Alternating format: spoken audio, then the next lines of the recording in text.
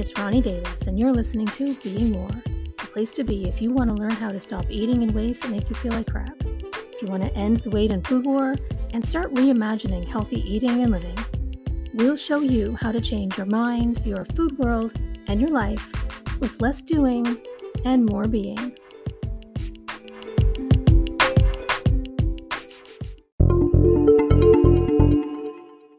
When I started my, quote, fitness journey in 2007, I, like many people, enlisted the help of pros. I wasn't a trainer or anything yet then, and so I went to the pros. And when I say pros, I mean pros. I went to the best of the best on the planet. I became part of the biggest, most well-known bikini and figure team in the world. The team consistently had athletes competing and winning at events like the Arnold and the Olympia. And when I first started with them, I wasn't training for competition, but I still got a very strict competition-style diet.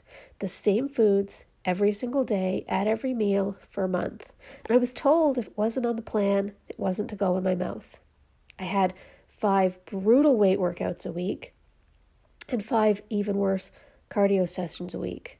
That's 2 hours of cardio, 5 days a week. Some days it would even be 6. Because when I would submit progress pictures, they'd often add even more workouts because my butt wasn't shaping up well enough or fast enough. And the message was always, tough shit. This is what it takes. And if I wasn't willing to do what it took, I just didn't want it bad enough and didn't deserve getting it. The message was always that I needed to work harder and suffer more. And that is a really common theme among the entire weight loss and fitness industry, really. They're teaching us that that's what it takes to, quote, live a healthy lifestyle. That hard work, sacrifice, and misery are required to lose weight and be happy and healthy.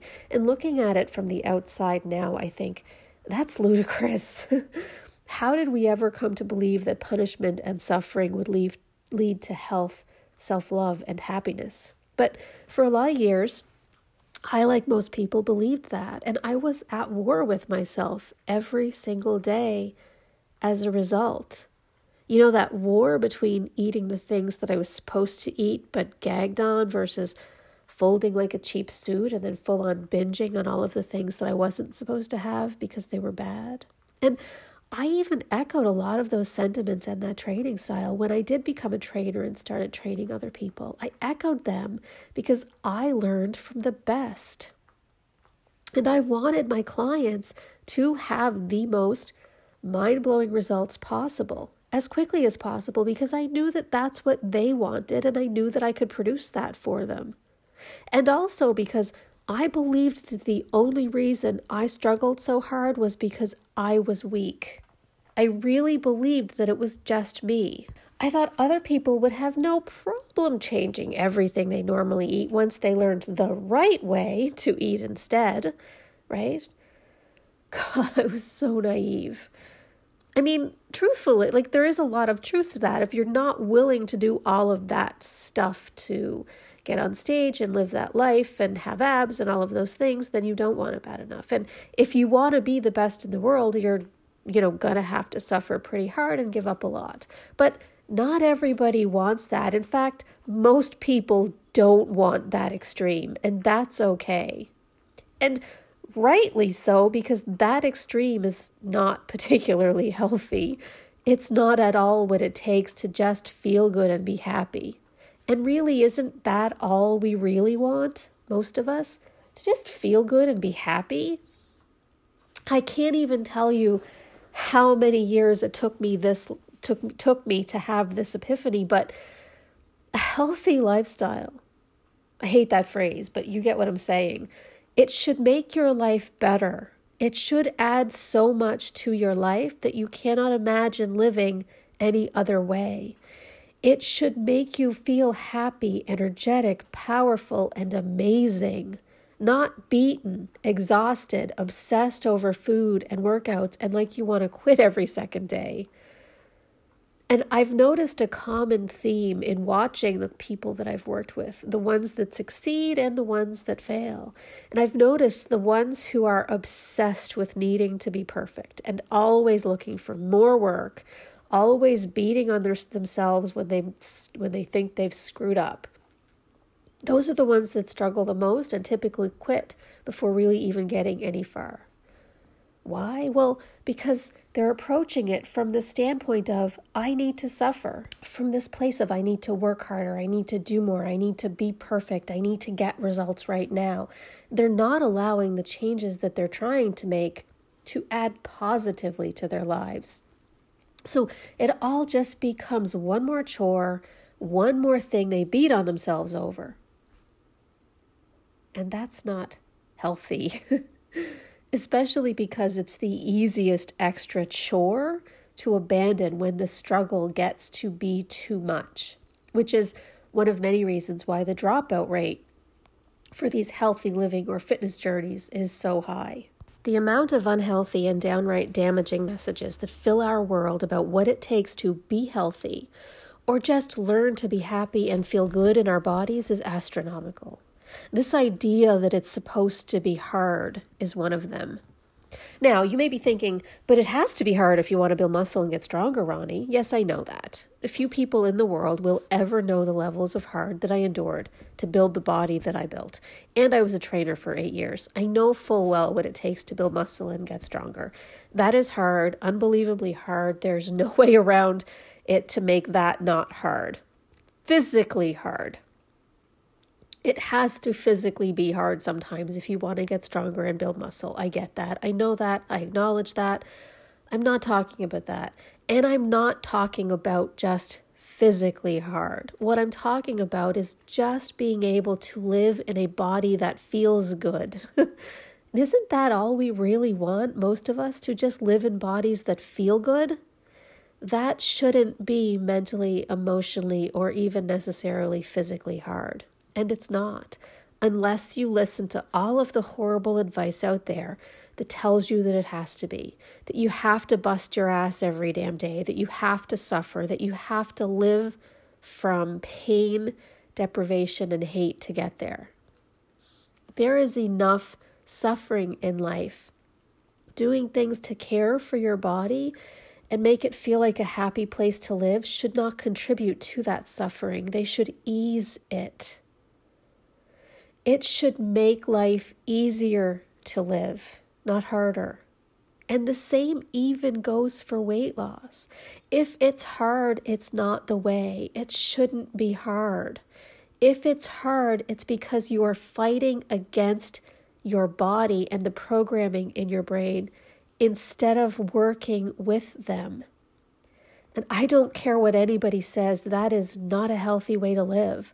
If it feels like a constant struggle, like punishment, like something that you have to talk yourself into, or you're constantly finding ways to trick yourself into staying motivated to do, if it feels like deprivation or like another chore, if it feels like fear, guilt, and shame, it is not the way.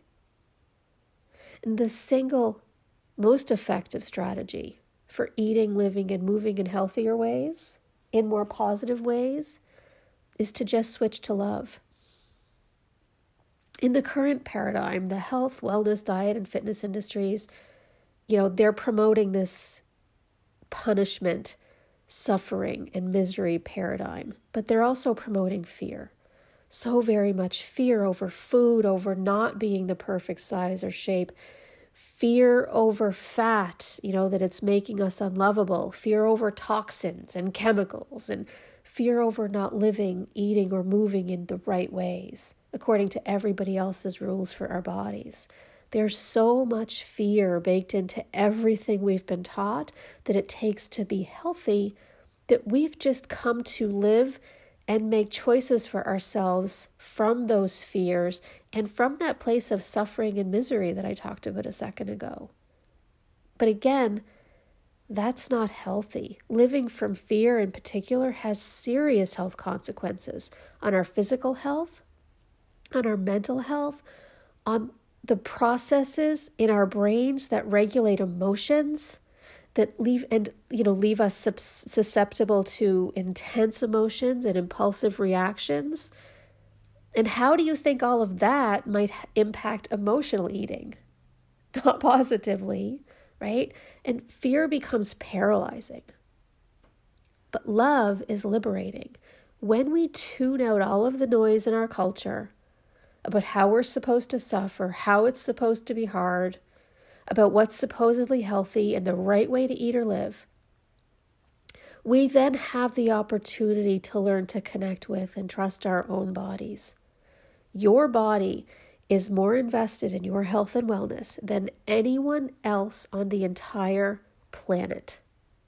When is the last time you listened to it and made a choice for it from a place of love rather than from fear or punishment?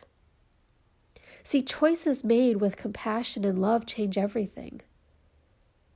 Eating or, overeating things that make us feel like crap becomes unimaginable. Restriction and deprivation, never. Inactivity or the opposite and overexercise also becomes unimaginable because our bodies want to move and they want to rest and they know when they need each, right? When we make this switch, we stop making fear and punishment-based choices that are being driven by our brains and instead are able to deeply listen to our magnificent bodies and make choices for them, from compassion and love. And we start wanting to make choices that serve us the best. And as we practice that, our brains begin to change. So it just becomes the new normal. There's never any suffering or punishment. There's nothing to ever fall off of or quit again. Just happiness and health through compassion and love. No motivation, no deprivation, no willpower, no restriction, and no suffering required. Taking care of your body should make life easier, not harder. If it's not making your life easier, better, filling you with joy, goodness, and light, it's not the way. So, given that, I ask you, what is one thing that you can do today that will make your body feel better to live in? What's one choice you could make today from love for you and your body? Choosing from love and feeling better in your body today is as simple as just starting there. And if you need help with this process, this is what I teach people to do in cognitive eating. So keep that in mind. Until next time, choose from love and take care of yourself.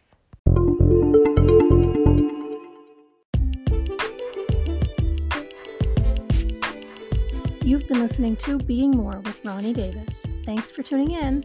To learn more about embodied cognitive eating training and access free resources, visit www.ecet.online.